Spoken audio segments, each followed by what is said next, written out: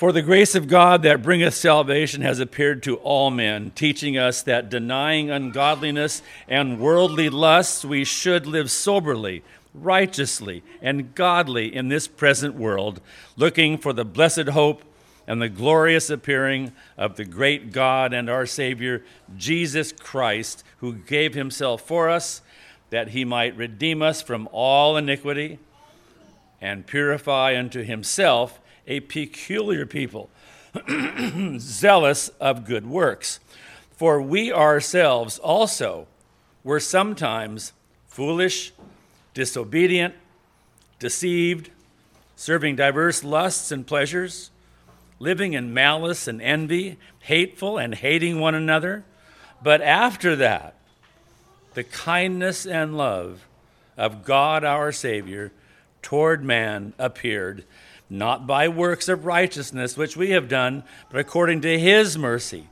He saved us by the washing of regeneration and renewing of the Holy Ghost, which he shed on us abundantly through Jesus Christ our Savior, that being justified by his grace, we should be made heirs according to the hope of eternal life. Amen. I have entitled this sermon Epiphany. I was not someone who was raised in a very historical or historically oriented Christian tradition. Of course, we had some similarities with other traditions, historical and present, but I did not grow up celebrating the holiday of Epiphany. Anybody here grow up celebrating the holiday of Epiphany? All right, I'm not the only one. Well, then you may excuse me if I see none of you did, but for calling this sermon Epiphany when the actual holiday is at the end of the 12th day of Christmas, January 6th. The Feast of Epiphany was already being celebrated as early as the 2nd century in the Christian church. And the term does not mean that you've arrived at some great idea in your mind, as we often use it, but the term comes from the Greek word epiphane, meaning manifestation or appearance. And this truth is central to what we are celebrating in the Advent season. The holiday springs from the record itself of the Magi and their visit of Jesus recorded in Matthew chapter 2, verses 1 through 12, and I hope to preach that when we come together Christmas morning for worship. We do intend to have a worship service on Christmas morning. Christmas morning is a wonderful opportunity to gather as God's people in worship of our Lord and his birth. But it's my concern today that we see Epiphany in light of, especially in light of the Old Testament. What does it mean that Christ has appeared? That he has been manifested? Well, I believe that if we look first at what we see in the Old Testament with regards to God's appearing, we can understand what is meant for God's people. And really the blessed state that comes from the appearing of God in the person of Christ.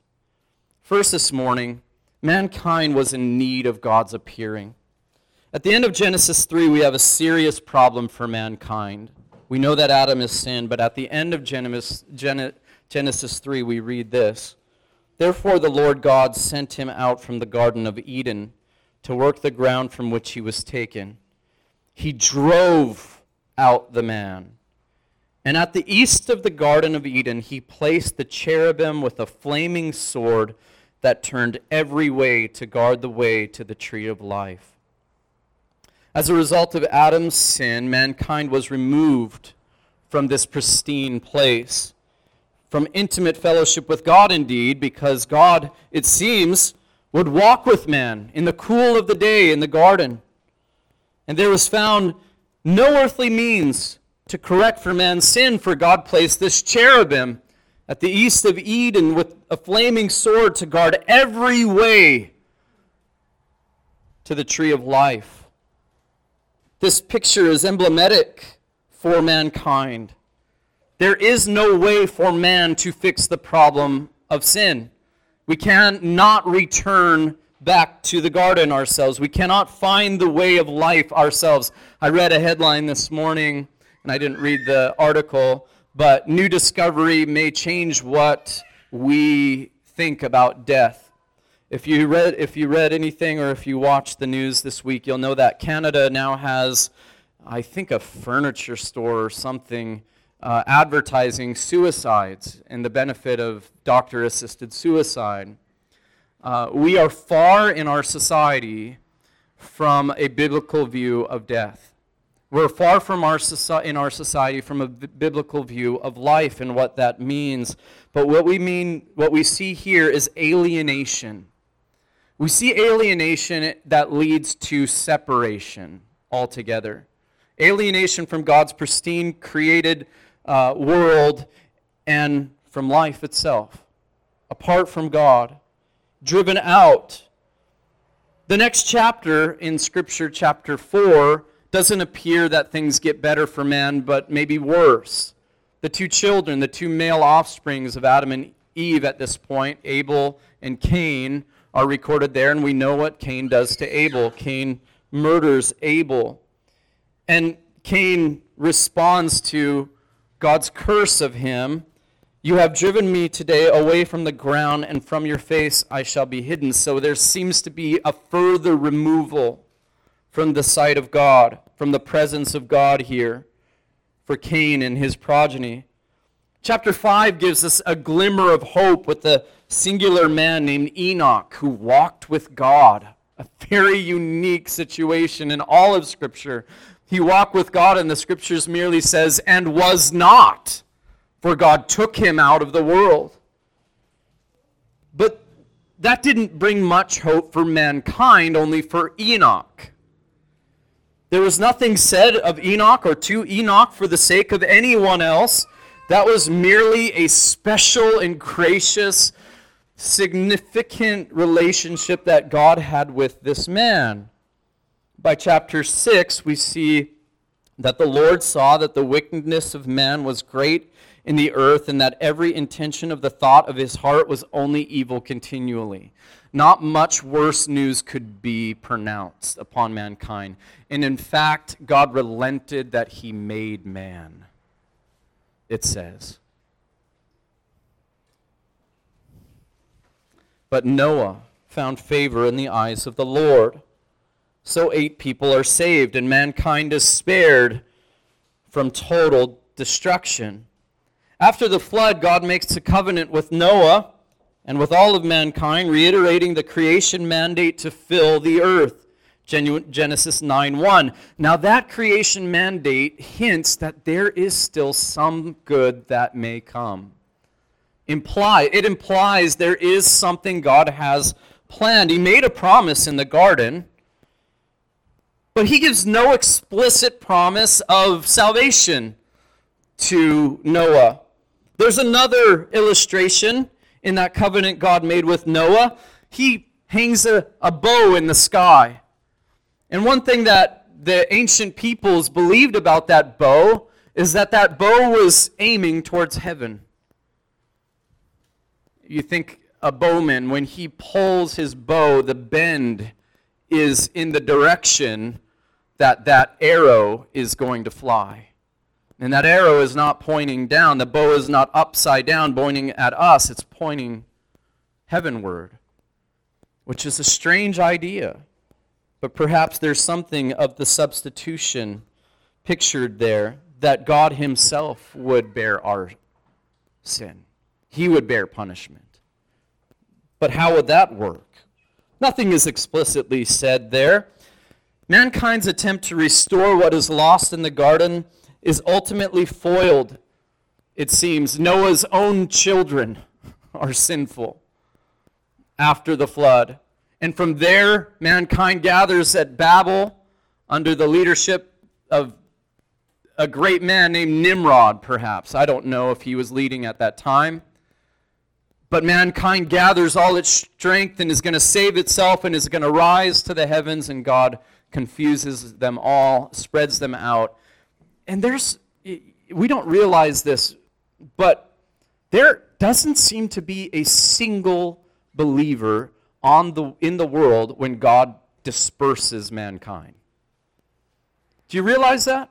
And the reason I say that, because it's not until we come to chapter 12, well, we start seeing Abram's name in chapter 11, but Abram is from Chaldea, Ur of the Chaldees. This is a pagan people. This is an idolatrous people. So who is worshiping God? Who is there in the world? Now, up to this point, scholars will disagree. Bible scholars will disagree, but at least 2,000 years of history has passed. At least. And there is no explicit word that this alienation between mankind and God will be corrected. This separation. Up until this point, it seems like judgment is what mankind will know. Secondly, that is until we see God's appearing to Abraham. Now, I want you to turn to Acts chapter 7. As I was studying these things, I didn't want to be preaching a novelty. That's not something I aspire to ever do. And so I went in Scripture and I looked at the sermon that Stephen preached.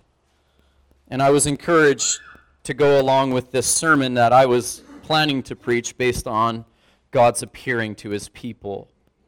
Acts chapter 7, verses 2 through 4. I'm going to just read verse 2. And Stephen said, "Brothers and fathers, hear me. The God of glory appeared to our father Abraham when he was in Mesopotamia before he lived in Haran." From here on out, I'll focus on 3 times, or 2 times, Stephen describes God. Actually, 3 times. Stephen describes God as appearing in his sermon. The Old Testament record does not specify this appearing of God to Abraham, but it was something that was believed. The rabbinical tradition held this. What happens in Stephen's sermon is Stephen is filled with the Holy Spirit. He's been accused of speaking against the temple and against Moses because he's speaking for Christ, for Jesus as being the Messiah. But he knows the Old Testament. He knows the rabbinical tradition. He knows the Septuagint, it would seem. Inside and out, what comes in this sermon is flowing. The closest allusion to this call which Stephen gives is found in Genesis 15:7, which said, "And he said to him, I am Yahweh, who brought you out from Ur of the Chaldees to give you this land to possess." And so what this seems to intimate is that, yes, indeed, God called Abraham, when he was still Abram, when he was in the Ur of Chaldees, before he went to Haran, God revealed himself, appeared to Abram. And I said this because we need to have this in our minds. Stephen's speech seems to be a defense of the gospel witness, of Christ's witness, which doesn't stand on the temple's authority or Moses' authority in the first place. It does agree with both what happens in the temple and what Moses said, because those things alluded to Jesus, but it doesn't rest on them. Stephen's message, beginning with Abraham, was a reply at least to say this: look, the hope of our people began in a pagan land among pagan people, not in a temple made in human hands. The God of glory, he said, remember that term, appeared to our father Abraham when there was no temple, there was no law given. It's very similar to, I think, the way that Paul argues in Romans 4. When was the promise given? Before the law came, right? This is what he's trying to say. So we need to have this in mind. What good came to the human race after over 2,000 years of silence and no explicit hope came when God appeared to Abraham. This is what I want us to think about. Secondly, or third, God appears to Moses. Go down to Acts 7:30 through verse 33. Now when 40 years had passed, an angel appeared. This is the angel of the Lord, to him in the wilderness of Mount Sinai, in a flame of fire in a bush. When Moses saw it, he was amazed at the sight, and as he drew near to look, there came the voice of the Lord. I am the God of your fathers, the God of Abraham, and of Isaac, and of Jacob. And Moses trembled, and did not dare to look. Then the Lord said to him, Take off the sandals from your feet, for the place where you are standing is holy ground.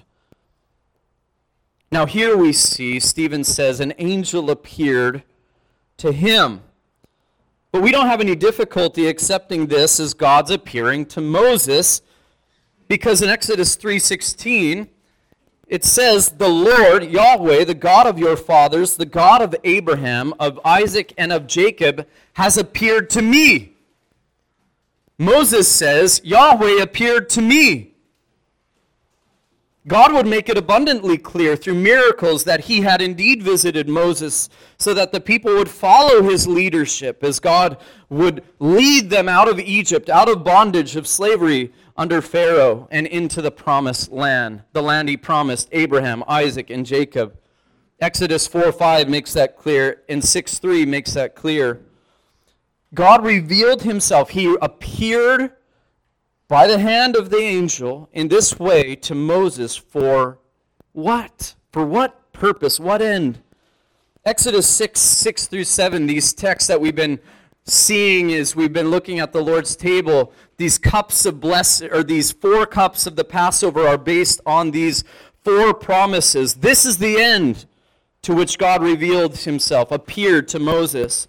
Say therefore to the people of Israel, I am the Lord. The first thing is know me. Who is the Lord? Who is Yahweh? He is the uncreated one. He is the only God. He is the only living and true God.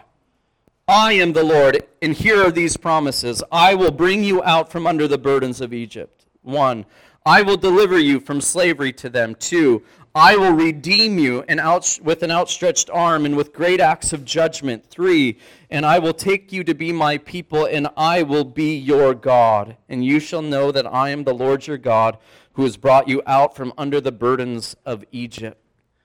Again, for our sake today, notice the blessing of God's visitation of his people. And in this visitation, in this appearing, now there is hope in the world.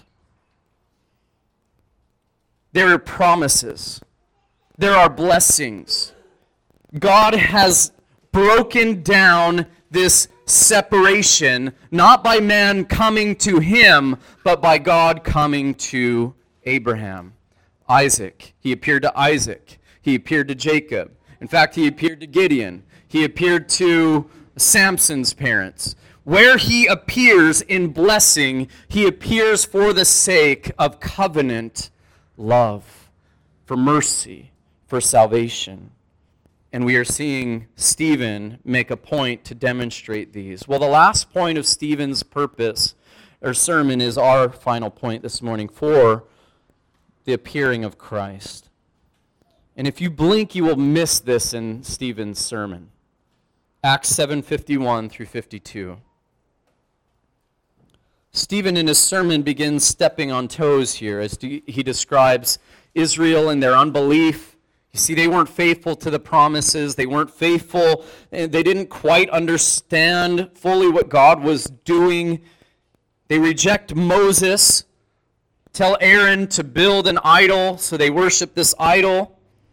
And as they come into the land of promise, even there they are unfaithful. Even those whom had a heart that would be one that would be faithful to the Lord even through his sin. He would repent. David, he seeks to build a place for God, and God tells David, I am not a man. I don't live in buildings made with hands. Stephen answering those who would say, you're speaking against the temple. He says, God isn't interested in a temple built with hands. But his point as he speaks about the failings of Israel to receive the prophets and so on, he also speaks in historical consistency. In chapter 7, 49 and 50, heaven is my throne and earth is my footstool. What kind of house will you build for me, says the Lord, or what is the place of my rest? Did not my hands make all these things? And verse 51, you stiff-necked people, uncircumcised in heart and ears, you don't understand what God is doing, in other words, he is saying. You always resist the Holy Spirit. As your fathers did, so do you. Which of the prophets did your fathers not persecute? And they killed those who announced beforehand, listen to this, the coming of the righteous one. Those words rightly are capitalized. Righteous one. Beforehand, the coming of the righteous one, whom you have now betrayed and murdered. There is where, if you blink, you miss the point. The prophets foretold his coming. He doesn't say he came, which is why we often miss this.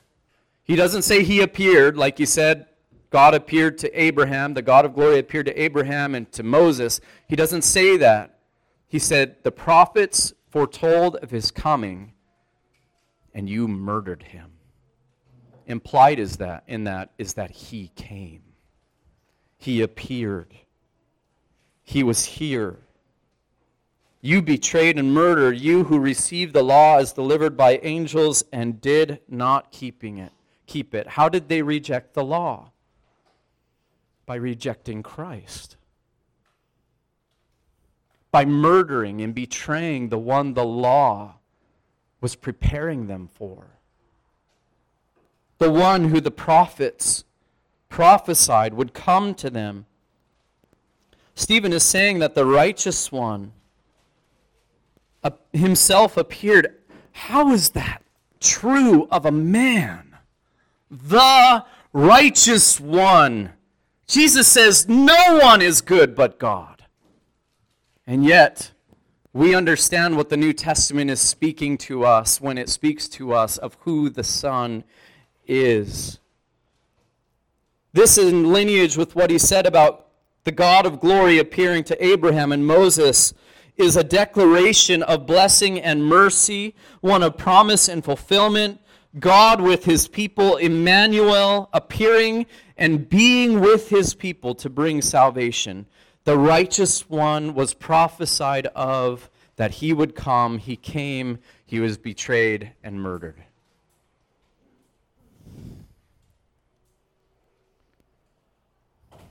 And just as with Abraham and Moses, God appears, how he will, and where he will, and when he will. God appears to Abraham while he is himself an idolater, surrounded by idolaters. He appears to Moses after his people rejected him in Egypt, and he has been in the wilderness 40 years as a nomad. He appeared in the person of the Son, born in a humble stable in Bethlehem in Judea, surrounded by dirty animals, wrapped in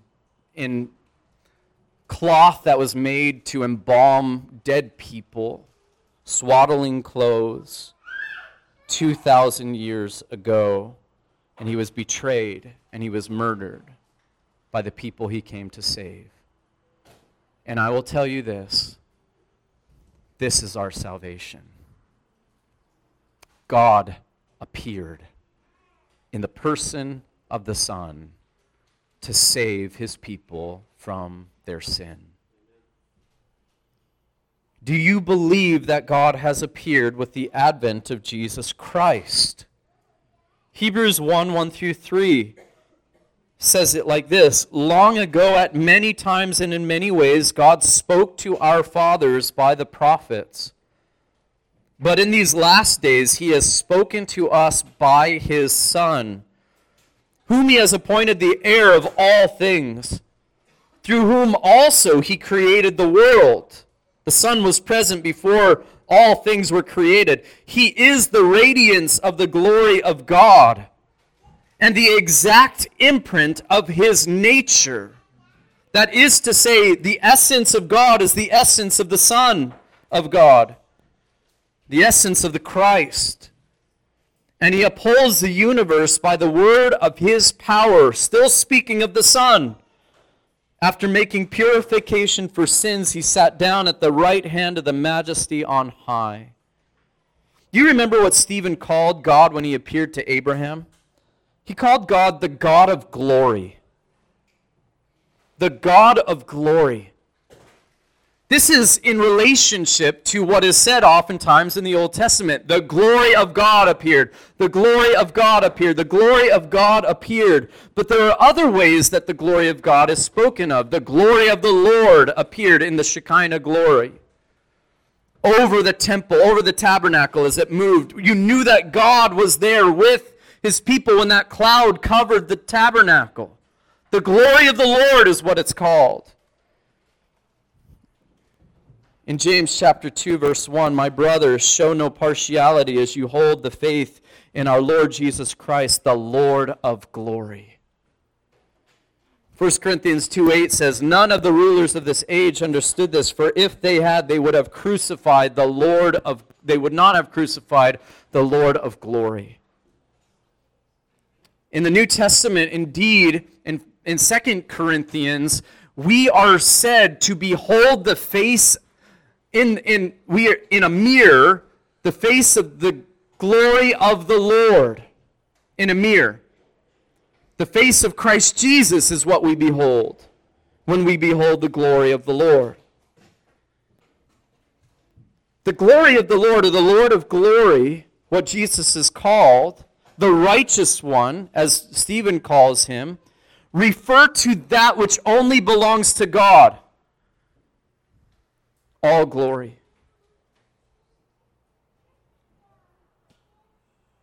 True righteousness. There is only one who is good. Paul described the doctrine of God our Savior this way with regards to the appearing of Christ. Titus 2:11 through 14, what Brother Jim read. For the grace of God has appeared. Follow along, because that's connected to what follows. We figure out what is that grace of God appearing. Bringing salvation for all people, that means Jew and Gentile, there is no distinction. Training us to renounce ungodliness and worldly passions, to live self-controlled, upright, and godly lives in this present age, waiting for our blessed hope, the appearing of the glory of our great God, listen to this, our great God and Savior, Jesus Christ. That's his second appearing. That phrase, the grace of God has appeared, relates to that second statement of the appearing of our great God and Savior Jesus Christ and regards the first appearing of Christ. When did God appear in his grace? When Christ appeared on this earth. Epiphany means that God has appeared in the person of the Son, and with him every blessing in heavenly places is poured out upon those who believe on his name. This is the hope for mankind. God with us. There is no other hope that we could possibly look for when we see these truths in Scripture. You cannot go to your doctor and receive greater hope than this. What is memorialized in this season of Advent, in this idea of Epiphany, is God with us. This is what we were separated from in the garden until Abraham, at least 2,000 years after. 2,000 years later, Christ comes into this world, and the promises of God are all in him, yes, and in him, amen. Blessings are poured out upon sinners. There is no more wall of hostility between the peoples of this world because we have one God and one Lord, one Savior. He visited his people. God has poured out upon us richly, he says. Titus 3 through 7, let's read the rest of this narrative here. For we ourselves were once foolish, disobedient, led astray, slaves to various passions and pleasures, passing our days in malice and envy, hated by others and hating one another. But when the goodness and loving kindness of God our Savior appeared,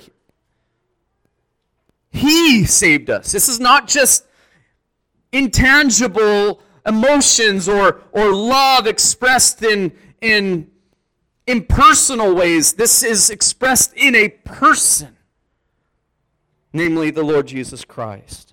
The goodness and loving kindness of God our Savior appeared. He saved us, not because of works done by us in righteousness, but according to his own mercy, by the washing of regeneration and renewal of the Holy Spirit, whom he poured out upon us richly through Jesus Christ our Savior, so that being justified by his grace, we might become heirs according to the hope of eternal life. God appeared in the person of Jesus Christ, our Savior. God has visited his people. If you are in Christ, you are saved. If you are part of his bride, you are saved because he appeared to bring salvation to you. If you are here and you are not convinced of these truths, I urge you to seek no other appearing.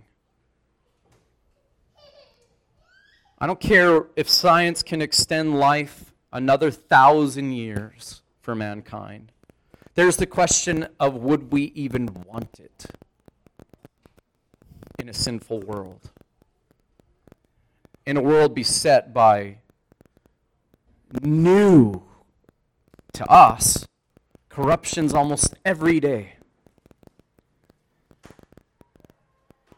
See, we want to extend life because we know that death is a problem, but we don't know how to live life. We can't live it rightly. You see, eternal life does not just mean longer living, it means righteousness and peace with God and joy in the Holy Ghost. It means no more hatred towards our neighbor, which is often described these days by loving your neighbor in this world. Beware when the world tells you to love your neighbor, that they don't know what love means. So seek no other appearing, not in science, not in the AI that they're trying to develop. Jesus has appeared once at the end of the ages. He has done what only one who is truly God and truly man could do: reconcile God with man. He is the one mediator between God and man. He is the only way to the Father. He is the way, the truth, and the life. No one comes to the Father but by him. And if you say, well, that's just too narrow, I would say to you, give God glory that he makes a way. And that way is sufficient for every sinner who would believe on his name. So in this Advent season, we have the joy to look at the appearing of God in the person of Christ without constraint. That doesn't mean we forget about the evil in this world, but it does mean we can lift up our voices when we sing these hymns. It does mean that our heart should swell with hope and joy and peace because Christ brought that for us already with God. Yes, we don't see peace on this world. What is that song? The bells, the Christmas bells. There is no peace on earth, I said, for hate is strong and mocks the song of peace on earth, goodwill towards men. But that's going to give way. In God's timing, according to His will, that's going to give way. And there is a blessed hope that awaits us. The second appearing of our Lord and Savior. So when we think about this Advent season and the epiphany of our Savior, we need to know that all of the goodness that comes to us from God comes to us because He came to us. Apart from Him, we can do nothing. And He drew near to us. So let us draw near to Him.